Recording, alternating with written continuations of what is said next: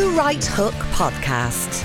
Make business sense on the road with the Mitsubishi Outlander Business. The two-seater SUV with low BIK, €200 VRT and a 5-year warranty. MitsubishiMotors.ie. It's Thursday and this is George Hook with The Right Hook on News Talk. Here's a digest of some of the items we had on the programme today. Well, we despair now of a government, and Enda Kenny's just been rejected in the vote for Taoiseach, as has Micheál Martin. So there's nobody else in the shake-up, so that's it. And Willie O'D, then, Fianna Fáil's Rottweiler, today was talking about the independents. The public are becoming increasingly disillusioned and fed up, quite frankly, with the whole three-ring circus. And, you know, I think it's time, it's decision time now. You know, we just got to get on with it. And we are saying to the independents, today is their last opportunity. Vote for Micheál Martin as Taoiseach. If they don't choose to do that today, they can choose either to absent themselves in the entire process or vote for Enda Kenny to head up a minority Fine Gael-led government. It seems to me that Willie O'D's blaming the independents for all this, whereas the two major parties in Dáil Éireann happen to be Fine Gael and Fianna Fáil, who have a majority. And whether they have a majority with one supporting the other, or they coalesce to have one majority, they have the answers. Not a bundle of independents who haven't got a single common thought between them and want all of their own parish pump ideas and have no interest in national government. Anyway, Shane Ross, he's the Independent Alliance TD. He wasn't impressed with Willie O'D or Willie's ideas. And this is one of the reasons why we are abstaining. We do not like receiving ultimatums from any party that we should vote one way today or they get off the pitch. We do not respond to that. Okay.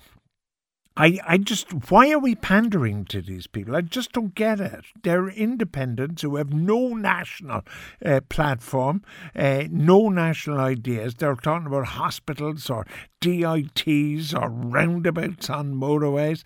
All they want is their own narrow focus. Meanwhile, the country is getting worse and worse. We should just hand out fiddles for these guys to fiddle away while the country burns. 5 o'clock, I'll have more for you on this very issue. Well, a new survey on healthcare has found that a large number of patients opt to attend an emergency department rather than a GP when they have a sniffly nose, or more importantly, flu symptoms. Well, of course, it's cheaper, isn't it? It's immeasurably cheaper to go to A&E than go to your GP. Therefore, you go to A&E. But this is against the whole principle which all these health wizards have been talking about in government for donkey's years. The idea that there is a centre with a GP and a nurse and a physiotherapist and everything else, and this will release the pressures on hospitals. All they've done is actually create a situation where more pressure is piled upon hospitals. Don't blame GP. GP has to earn a living to pay for his rent and rates and taxes and everything else. The problem is we haven't got a system, and this is about a system. Just the other news on literally following on the heels of the tragedy at the National Stadium on Saturday night.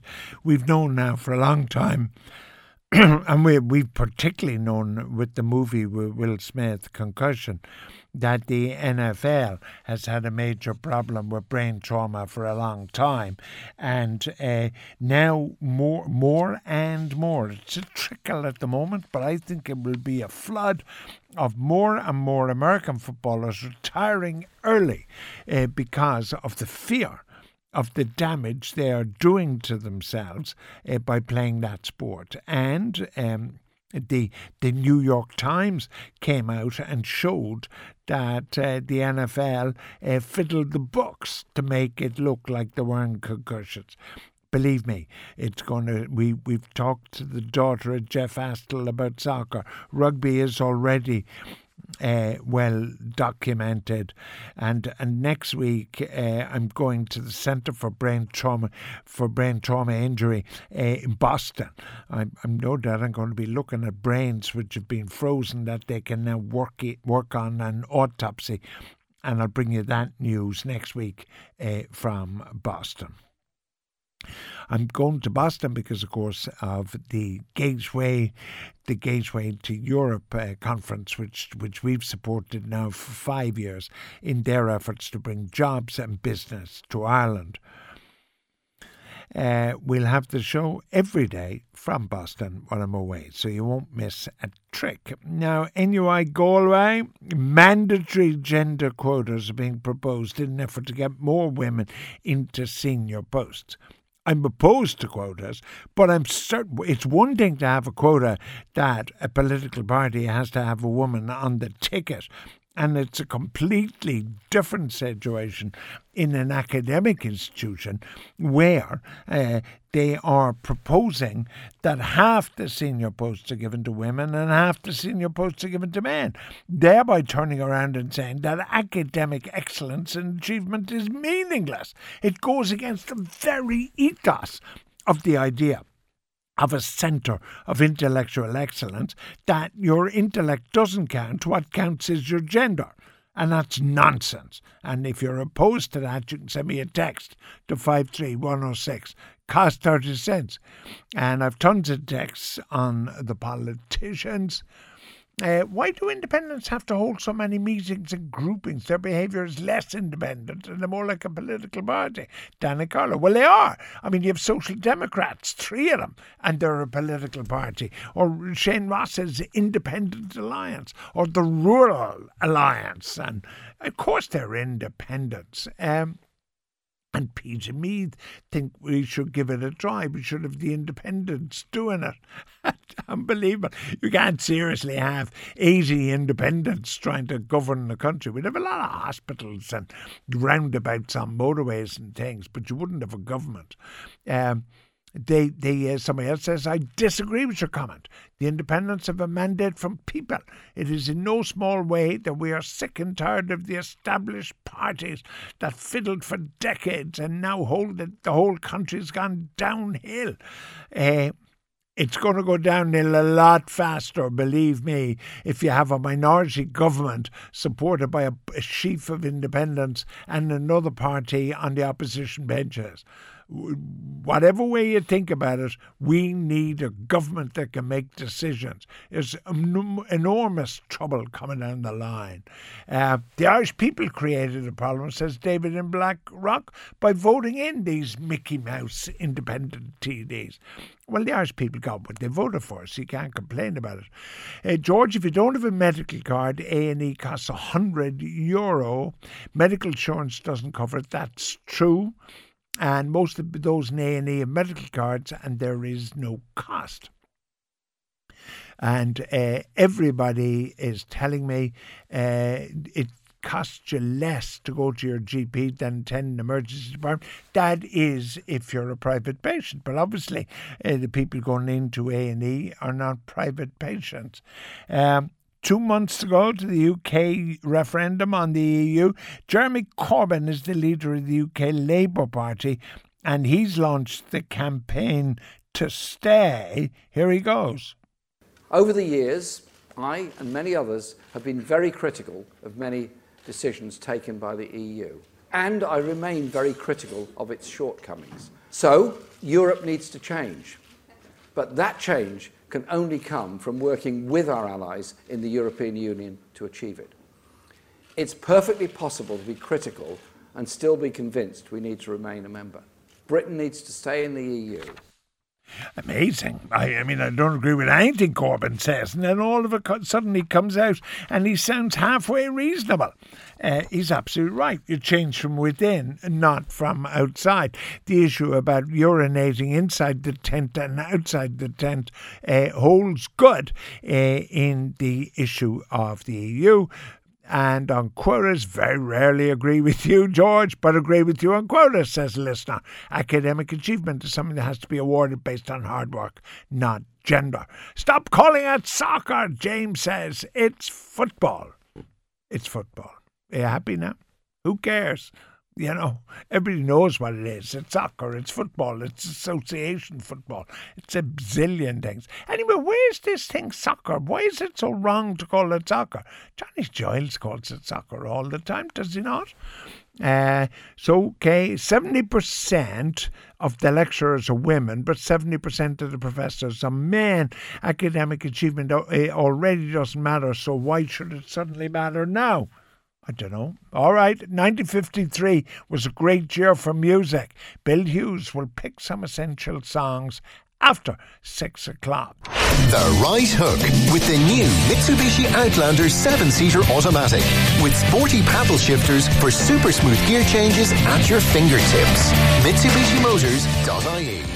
Who better now to talk on the farce that is Dáil than News Talk's political editor, Shane Coleman?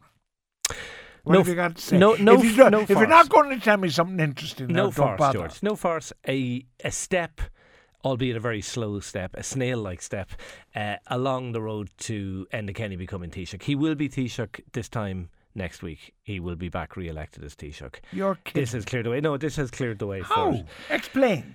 Because what Micheál Martin did today is the equivalent. In rugby when there's a penalty given but the play goes on and the out half has a go at a drop goal. That's exactly what Micheál Martin did today. He'd been told for weeks by the independents, we'd prefer you as Taoiseach, and he said, right, okay, let's see the colour of the money, let's give them a chance to vote. If they vote for me, great, I'm in pole position to be Taoiseach. If they don't vote for me, well then that's it, and it frees me up to allow Enda Kenny become Taoiseach and support it, because I will have exhausted all the avenues. He, as it turned out, he missed the drop goal. None of the independents voted for him. In fact, one of the independents voted for Enda Kenny. It has copper fastened. It has nailed down Enda Kenny as the next Taoiseach.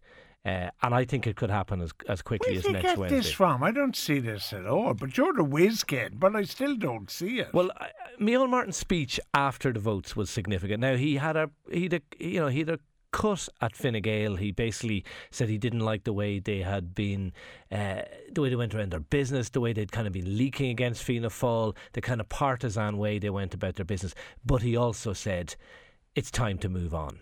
And he pretty much signalled in as much as he could that they are open if to doing Micheál Martin a deal. says, time to move on, that means that, we have a cardiac care centre in Waterford. No, we it have doesn't. money It in doesn't. South It doesn't. Tipperary Infirmary. It doesn't necessarily. We have a roundabout in Kenmare. It certainly means some of the independents. You will see 3 cabinet ministers from the independent ranks. There is no doubt about that. You're and joking that will be the cabinet. Yeah.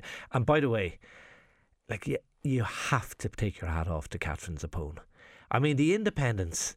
I thought the independents made a complete mess of things today, and yet again they were left sitting on the fence with splinters in their backside. But of course they made...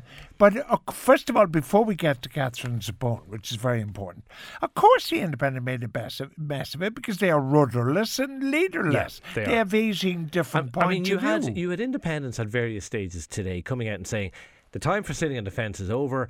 I'm not going to be abstaining. I will be voting for a government. And then they all get in a room together and they all agree to do nothing. And that's effectively what they did. And that, I think that raises big question marks. Do they want to be in government? Are they interested in implementing policy? They can't keep hiding behind this. Fine Gael and Fianna Fáil need to do a deal. Why doesn't Enda Kenny just say, I don't want you at all? Because he needs them. Because he needs them. Let's have an election. If Enda Kenny can't have an election, George, if Enda Kenny has an election, he's gone. He will not lead But Fine Gael. He won't be the leader of Fine Gael in the election.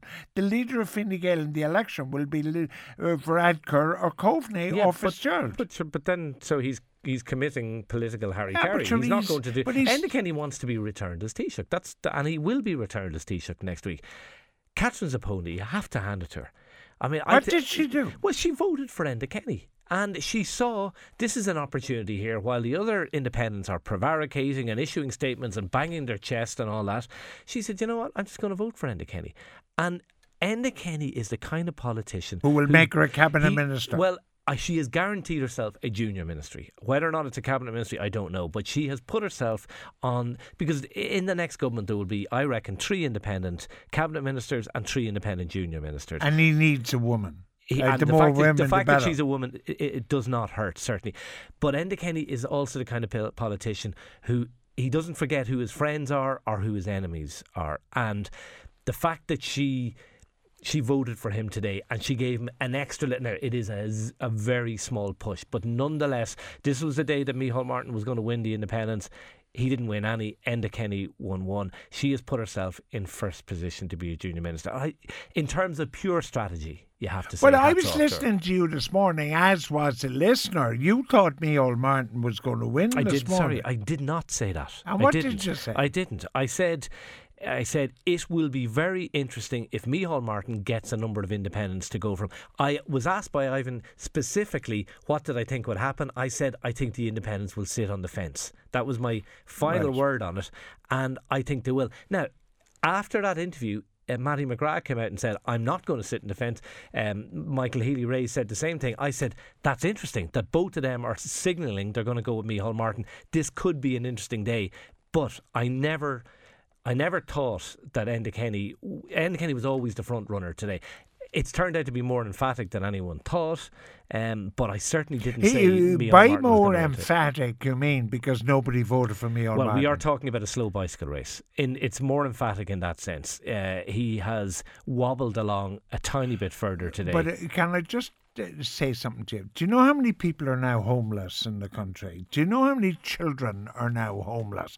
Do you know how many people are going into A&E because they can't afford to go to a doctor? Do you know how many people, like, it just goes on, go on and on and on. How does that Meanwhile, help us produce a government? These guys... How do those facts help us produce a because government? These guys won't... You know what? I'm actually fed up with the populist claptrap about that people are coming out. No, across all stations, all programmes. People saying it's a disgrace, they're a share, they couldn't organise a pee up in a brewery and all this kind of stuff. This is what we voted for. The idea you were going to simply get a government out of the chaos that we collectively voted for is for the birds. It was always going to take time to sort this out. And I'm sorry, but these are the processes you have to go through to form a government. But you don't get a government at the end of it. What you get is a hodgepodge of 18 fellas looking for roundabouts and hospitals and television aerials and whatever their particular that's where them. Fianna Fáil comes into play. In terms of their support for a minority administration, it means things like Halligan saying, I want Waterford General Hospital to have cardiac care, when the experts have said that is not a good idea. I don't think that will wash, and I don't think Fine Gael will do that. Now, will it mean some constituency deals? It probably will. But I think it'll also mean things like a Minister for Rural Affairs, a Minister for Disability, which are some of the issues, some of the very few issues that the independents are looking for. Look, is it ideal to have independents in there in the cabinet? I think probably not. But what other government do you form out of this? Well, explain to me. How many votes have Fine Gael and Fianna Fáil together? Well, Fine Gael is 50. Have they more than 50% seats? Yes. So therefore, you have a Fine Gael minority government, right? Yeah. To mind the independents, to mind Sinn Féin, and then they're supported by Fianna Fáil. That's 90 odd seats. I think. Why do you have to have? Optics. Why do you have to have? Shane, we're talking I'm telling you I'm telling you how it'll be perceived. Fine Gael feel they cannot form a government of 15 senior ministers and 15 junior ministers drawn exclusively from the ranks of 50 Fine Gael. So you have 3/5 of the Fine Gael Parliamentary Party as a minister. But that's what we voted for. They don't think it's tenable. That's what we voted for. Well, I don't think people voted for a single party Fine Gael Well, government. I doubt very much if people voted for 7 weeks of inaction. I doubt if people voted for. Well, they did effectively. That's how. But that's not what was in their head.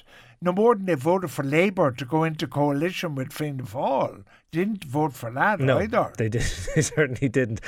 Look, it's that idea of a Fine Gael on their own just will not happen. The government for perception reasons, needs to be seen But to why incorporate is other all interests. this palaver take? The only sensible thing Willie O'D said today in a nonsense contribution, the only sensible thing he said was Enda Kenny is desperate to be the first ever Fine Gael person re-elected as Taoiseach. Yeah. Look, is that any way to run a country No. on one person's... you know what? I think that's overstated at this stage. Enda Kenny's not a fool. He knows if and when he is returned as Taoiseach next Wednesday, it's a Pyrrhic victory. It's not a Fine Gael Taoiseach being returned for a historic moment. He's getting it with having been hammered in the election, scraping over the line. He will be gone, I'm guessing, within 6 months as Taoiseach. The jostling for position will begin straight away. All right, but the other problem with this a technical government that they then deliver, right, is that it actually favours Fianna Fáil sitting on the opposition benches than Fine Gael in government. Well, there's two ways of looking at that. I mean, some people are saying, what's in it for Fianna Fáil? They're getting none of the trappings of being in government and none of the influence, and yet they'll be accused daily by Sinn Féin of propping up a Fine Gael government. So I'm not sure which it is. I suspect you're right. I suspect it will work to Fianna Fáil's advantage. I think Micheál Martin will be Taoiseach within 3 or 4 years. But following today, it won't be any time immediately soon. Look, this government... government could fall at the very first It won't. fence. No, it absolutely will not fall at the first fest because nobody can stand over that. The budget will be agreed. The government will survive until autumn 2017. After that, all bets are off. But it will certainly survive the first budget. Look, let's take the first budget.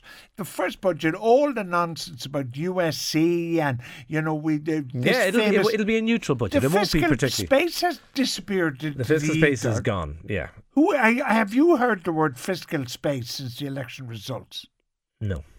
Because there's no money now. There's little money there. There's no doubt about it. But, George, politically... Fine Gael and Fianna Fáil can't go to the electorate having fallen at the first hurdle. They would be laughed out of it. So you can guarantee that they will get a budget through. All right. One question we've ignored, not ignored, but we haven't tackled, and we have to do it quickly. Where are Labour in all this? Labour are in disarray. Labour are in absolute disarray. They have a leader who, it seems, is not sure if she wants to go, despite the fact that they lost 30 out of 37 seats. And you have your man enraptured with the drug of power. Yeah, Alan and Kelly. you have Brendan Howlin. We were talking about people sitting on the fence. Brendan Howlin needs to get off the fence and actually say if he wants to lead the Labour Party and grab it by the you-know-what if he does. Because the last thing the Labour Party need is a drawn-out leadership contest. The length and breadth of the country. Why don't they go into power? I put that question to a senior Labour figure today, and they said, "Look, forget about it. It's not even being talked about in the Labour Party. They wouldn't get it through a party conference. What you might see happening is them supporting, in the same way as Fianna Fáil, the government from the outside. You might see Labour figures, the 7 Labour TDs, voting for Fine Gael on certain votes. You may even see them voting for Enda Kenny as Taoiseach potentially next week, but it will be nothing more than that. But you're not going to get a decision, a real decision, a ballsy decision out of this government for the next 3 years. You're not going to get a decision that has any risk component in it whatsoever. Unless they can actually get this new politics to work and involve the opposition. What's this new? All I'm reading about from you political experts in the newspapers is, it's a new politics. I read this morning some fella saying if you get a special budget committee that actually draws up the budget on a cross-party basis, they're given the sums and said, you work it out. That's new politics. That would be different. Now, whether or not that will work, I accept, is open to question. But why does it work in New Zealand? Why does it work in Denmark? Why does it work in Sweden? Because they're not Irish. No, it's more complex than that. Maybe that is the reason. It's because they're not Irish. Maybe they don't have the Healy Rays on others in Denmark and Sweden, as one TD said to me. No disrespect to the Healy Rays on others. Yeah. And what about Irish water? Well, Micheál Martin, he did mention it in his speech at the end. He basically said, you have to listen to us on Irish water. So, look, I tell you what this does. This copper fastens, which is a great phrase these days. This copper fastens that you'll be on here every day of the week talking about this horse manure for years to come. And the Kenny will be Taoiseach next Wednesday. This was designed for you. Shane Coleman, News Talks, political editor for life. The Right Hook with the new Mitsubishi Outlander 7-seater automatic with sporty paddle shifters for super smooth gear changes at your fingertips. MitsubishiMotors.ie. Where am I going next? Oh, I know. I'm going to the travel editor at independent.ie, Paul O'Conneilla. Paul, welcome to the programme. Hi, George. I probably should say Paul, shouldn't I? Oh, one or other will do. I'm used to both at this stage. Oh, you're right. Well, Askelga, Paul. The Australian Foreign Affairs Department has updated its travel advice. And they're talking about tensions surrounding the Easter Rising centenary. Are they a bit off the ball here, or do you think they have reason for this? Well, that's the question. What they've done, as you rightly say, they've updated their advice. They have said tensions between dissident Republicans and Unionists have increased in the lead-up to the centenary of the Easter Rising. Now, as we know, we've had the state commemorations, but the calendar anniversary is the 24th to 29th of April. So what it's saying is to Australians thinking of travelling, you should avoid all protests and demonstrations, including those associated with Northern Ireland, as they may turn violent. Instances of civil order can escalate into violence, and you should avoid them wherever possible. Okay, but at the same time, if they were reading the Sydney Morning Herald this morning, they might well have had a story of two dissidents arrested on a major motorway carrying explosives in the boot, or somebody shot dead in Dublin this afternoon. Wouldn't be on the Morning Herald, it'd be on tomorrow's paper, but do you know what I mean? Oh, I do. It depends on the view you take. If you pull back and take a little bit of a broader view, you might say that this seems outdated, and talk about tensions that would disrupt travel might seem to be overstepping the mark or going a bit far. Of course, you're going to have isolated events, but the whole question of calling it as to whether this is now a genuine fear or not, I'm just not sure we're at that point, George. Interesting they talk about ATM scams. I mean, we do have ATM scams in this country. Yeah, now there's a second part to the advice, and that is dealing with crime. And what they particularly say is that car theft and break-ins are increasing in Ireland, that tourists are being targeted in Dublin and in tourist locations, particularly rental cars, and that there are ATM and credit card scams. That doesn't surprise me. No, because, sorry, Paul, also, I mean, remember in Florida a few years ago, they were actually warning people about picking up rental cars in Florida. Do you remember? I do. And like if you have any listeners who are heading off to Barcelona, you will be warned about pickpockets. You will be warned about being sensible with some. That particular piece of advice could be any real European or big city, I think. So it doesn't surprise me. But that's not to say you should dismiss it. I do think it's a bit of a wake-up call here that there was 200,000 or more visitors from Australia and New Zealand came to Ireland last year. So it's a significant chunk of our inbound tourism being given this official advice by a government. So it's worth taking heed of it. Yeah, but the advice given by the Australian Department of Foreign Affairs would be very different for, say, Tunisia than it would be for Ireland. I mean, the Australians presumably can read between the lines that if they go to any country, they've got to be careful in their motor car with their ATM and credit card, that there are criminals around or whatever. I mean, the more I read it, I have to say, and you're a travel editor at independent.ie, so you're more on this, I was less upset about it the more I read it. Yeah, you're absolutely right in the sense that there is no comparison here with Tunisia, with Egypt, or with other European countries such as France and Belgium, where Ireland would have raised its own travel alerts in recent months. The distinction to make here is that Australia hasn't changed its travel alert level for Ireland. Governments have screen for sort of take normal precautions, then they go to exercise caution, then exercise extreme caution. They step it up to do not travel.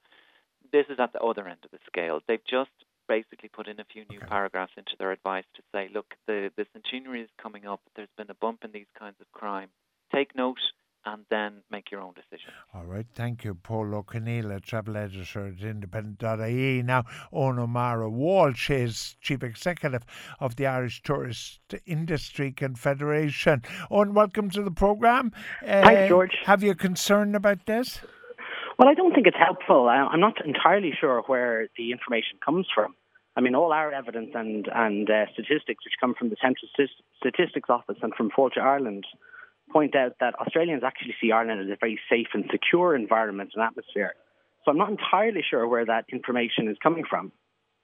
Well, you see, I mean, it would worry you that there's somebody in the Australian Department of Foreign Affairs writes in all seriousness, you should avoid all protests and demonstrations, including those associated with Northern Ireland.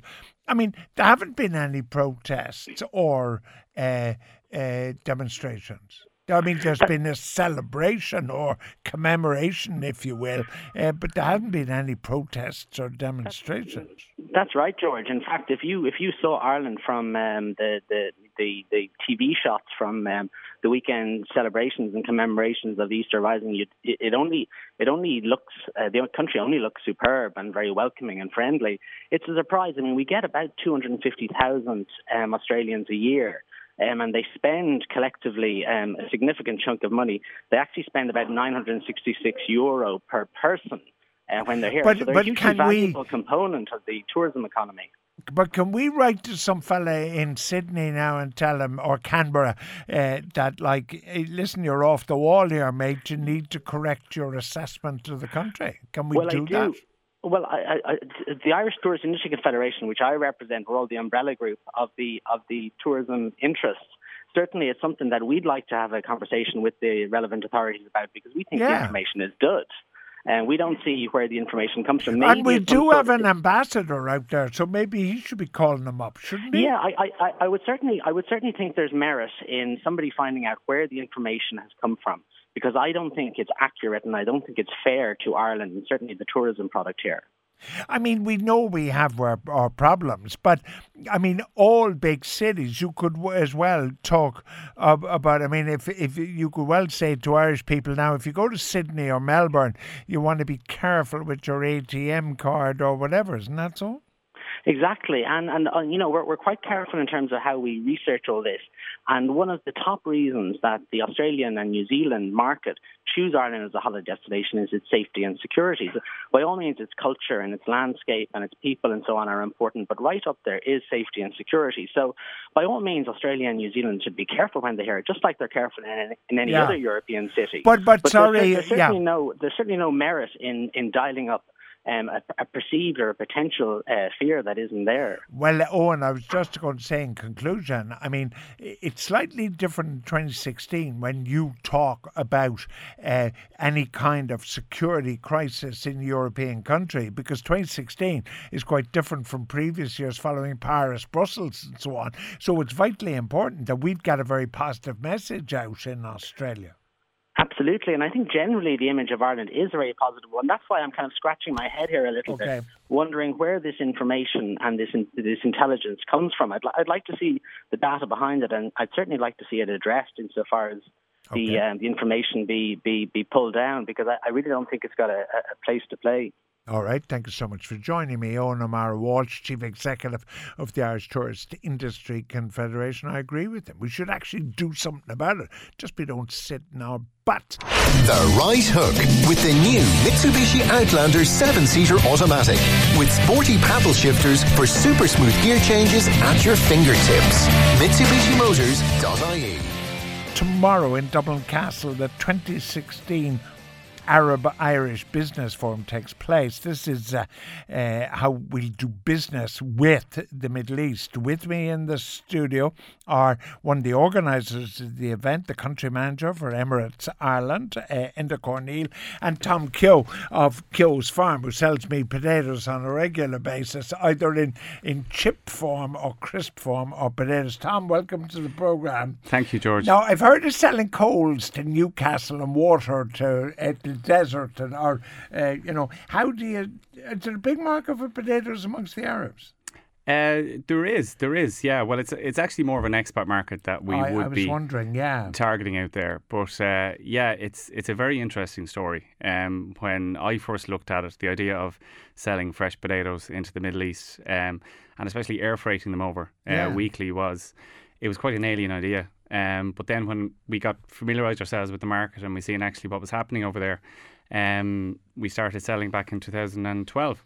And it's gone from strength to strength. Sales continue to grow month on month. And is this in the form of potatoes or crisps? Well, we actually started with fresh potatoes in 2012, especially our little easy cook bags that cook in the microwave. So they've continued to grow. And then from, I suppose, off the back of that, we got a listing with our hand-cooked crisps in 2015. So last June, the first sales of them went in, and they've gone from strength to strength. Yeah, I have to tell you, I can't get the lovely Ingrid to microwave the potatoes, and I think it's the only way to go. Enda Cornell at Emirates. The thing, I saw a figure recently, the kind of stuff you're carrying, I know you're carrying passengers, but what you're carrying in the hold to the Middle East, because Dubai is your access point for that entire area. Yeah, I mean, George, every day we carry 50 tonnes of cargo, which can be anything from perishable foodstuffs such as the crisps, but also ice cream, cheese, yoghurt, tons of salmon, fresh crabs, clams, as well as IT equipment, pharmaceuticals. Okay. So what are you trying to achieve tomorrow in Dublin Castle then at this Arab-Irish conference? Well, this is the second of these forums. We had one last year. Last year's theme was really demystifying the Gulf and the Arab world for Irish business people. This year, I suppose it's addressing some of the changes that are happening and coming within the Arab world, the low price of oil, growing populations. It's also looking at new markets potentially, such as Morocco, Egypt and Jordan. And thirdly, it's, I suppose, providing Irish business exporters with some practical help around doing business in the Arab world, in the Gulf, such as doing business with family-run firms, for example, getting paid, the legalities about setting up companies, sourcing talent. I was just going to say that, when the IDA kind of started, and also the Irish Export Board, as it was then called, we were really looking at kind of England and maybe a bit of America or something, and a lot of it was cattle on the hoof on a boat. This is a huge development. But the point you make, how complicated is it dealing with the Middle East? Well, I suppose the game changer was the direct flight. I mean, that opened up the market for exporters, both travelling as passengers or business people, and cargo. Emirates flies to Dubai? Flies to Dubai twice daily. Okay. So we're offering 22,000 seats a month. So that's been a game changer, operating now since 2012. But I think the way of doing business in the Gulf actually suits the Irish business mentality. You do business in the US, you'll spend 5% of your time talking about family and chit-chat and 95% talking about the deal. It's the opposite in the Gulf. It's a lot of time spent talking about the family, talking about anything other than business. And that social aspect to it, and the fact that, you need to be there, you need to have the meetings, spend the time, gain the trust, then the deals will come. That's really interesting, Tom. I have to tell you, my entire knowledge of dealing with Arabs comes from Peter O'Toole and Alec Guinness in Lawrence of Arabia, okay? But the interesting thing, strangely enough, were the film, because Lawrence understood the Arabs and he understood their convoluted way. They talked. Interesting. I'm listening to Enda and I'm thinking of that. Was it the same for you? I mean, did you have to learn a whole new sales approach? No, I think we naturally have very similar cultures here in Ireland and a very similar approach to marketing ourselves and selling our products. And then like chatting about the family and not about the price of the potatoes. Exactly. And what Enda said there is very true. That whole value of family and family business definitely rings true in the Arab states and is a common theme here in Ireland.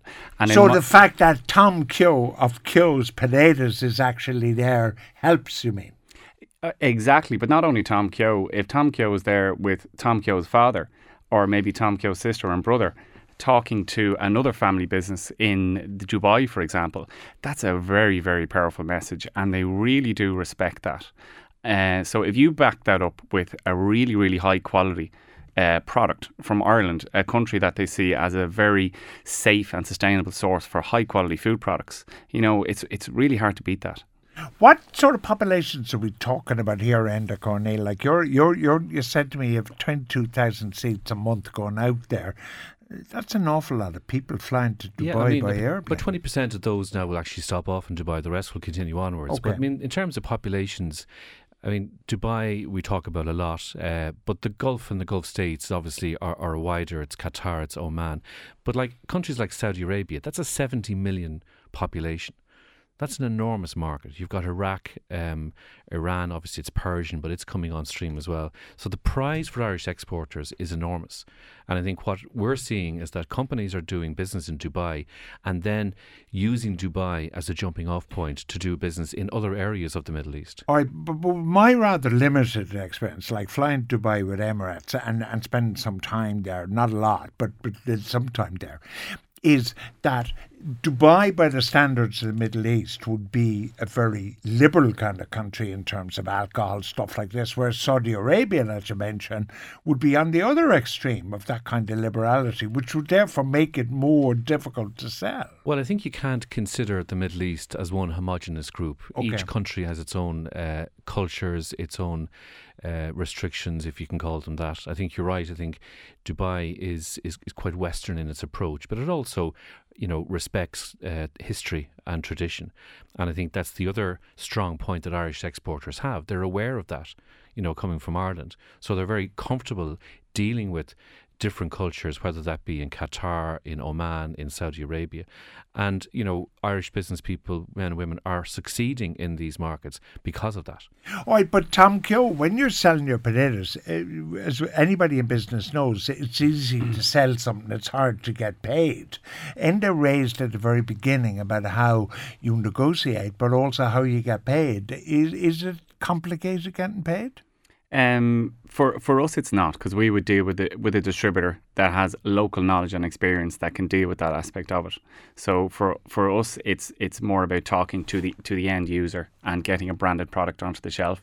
The background business piece around the dealings and the payment and stuff like that would be handled by our distributor. One of the things I always worried about when I did this, was exchange, variation. So you have like the dirham, which is the currency in Dubai, for instance. I mean, the dirham is fairly stable. I mean, I'm looking at dollar today is say 110, but it's been 130 and it's been 105. Does the dirham vary then?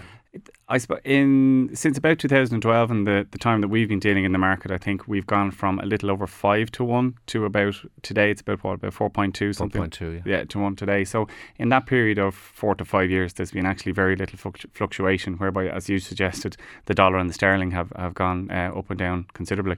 Yeah, the question of cargo, because most of us who fly don't think about cargo. We think about our bags, all right. But is it the same plane? Is it the same Emirates aircraft which has passengers on board, their bags on board, and then there's another portion of the plane which is full of ice cream, strawberries and Tom's potatoes? We're operating the Boeing 777, which has enormous capacity in the hold. So it'll take 362 passengers in the cabin. It'll take all their bags, and then it'll take 50 tons of cargo. So, it's a pretty full aircraft when it gets going. And as I said, it can be anything. I mean, it could be baby powder to China. It could be foodstuffs to the Middle East. But, to the point of getting paid, I mean, that's a great reason for people to come to the forum tomorrow. I mean, we have spaces still available. www.arab-irish-business-forum is the website. But understanding, the importance, for example, of dealing with a partner, dealing with a distributor, not trying to do everything yourself, is a key learning for potential exporters, and will deal with issues like getting paid, as Tom said. Yeah, Tom, finally, which is a good point, because we know culturally the Arab world is different, particularly in relation to women. We know that. So you mentioned, and I meant to ask you, now I remembered, you mentioned your brother and your sister, for argument's sake. Are there gender issues about working in the Middle East? Again, you mentioned that Dubai is quite liberal, and that's very true. Like visiting Dubai is just like visiting London, as far as I'm concerned, and doing business there is no different. And what I have found in the years that we spent in the marketplace, it is such a great place to do business. Everybody is so positive. Everybody's looking forward, pointing in the right direction, and it's a real we're going to do this attitude. So when we go out there to try market our product and talk to our customers, it's such a breath of fresh air. And coming back out of that marketplace, you really feel energised and as things are really going to work over there. You just don't go over when it's sort of 45 degrees in the shade, is it? No, I tried to go over in January when it's 28 degrees in the shade. All right. Twice a day, Emirates to Twice a Dubai? day. All right. So let me get it right.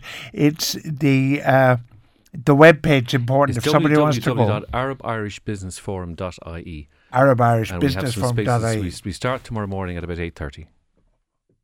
And Sandra says the best crisps ever. Couldn't get a better recommendation than that. Thank you, Sandra. Well, thank you for listening to that digest of news from the Daily Right Hook. But of course, you can hear the full version in all its excitement between 4:30 and 7 every day, Monday to Friday, here on News Talk. Do take care.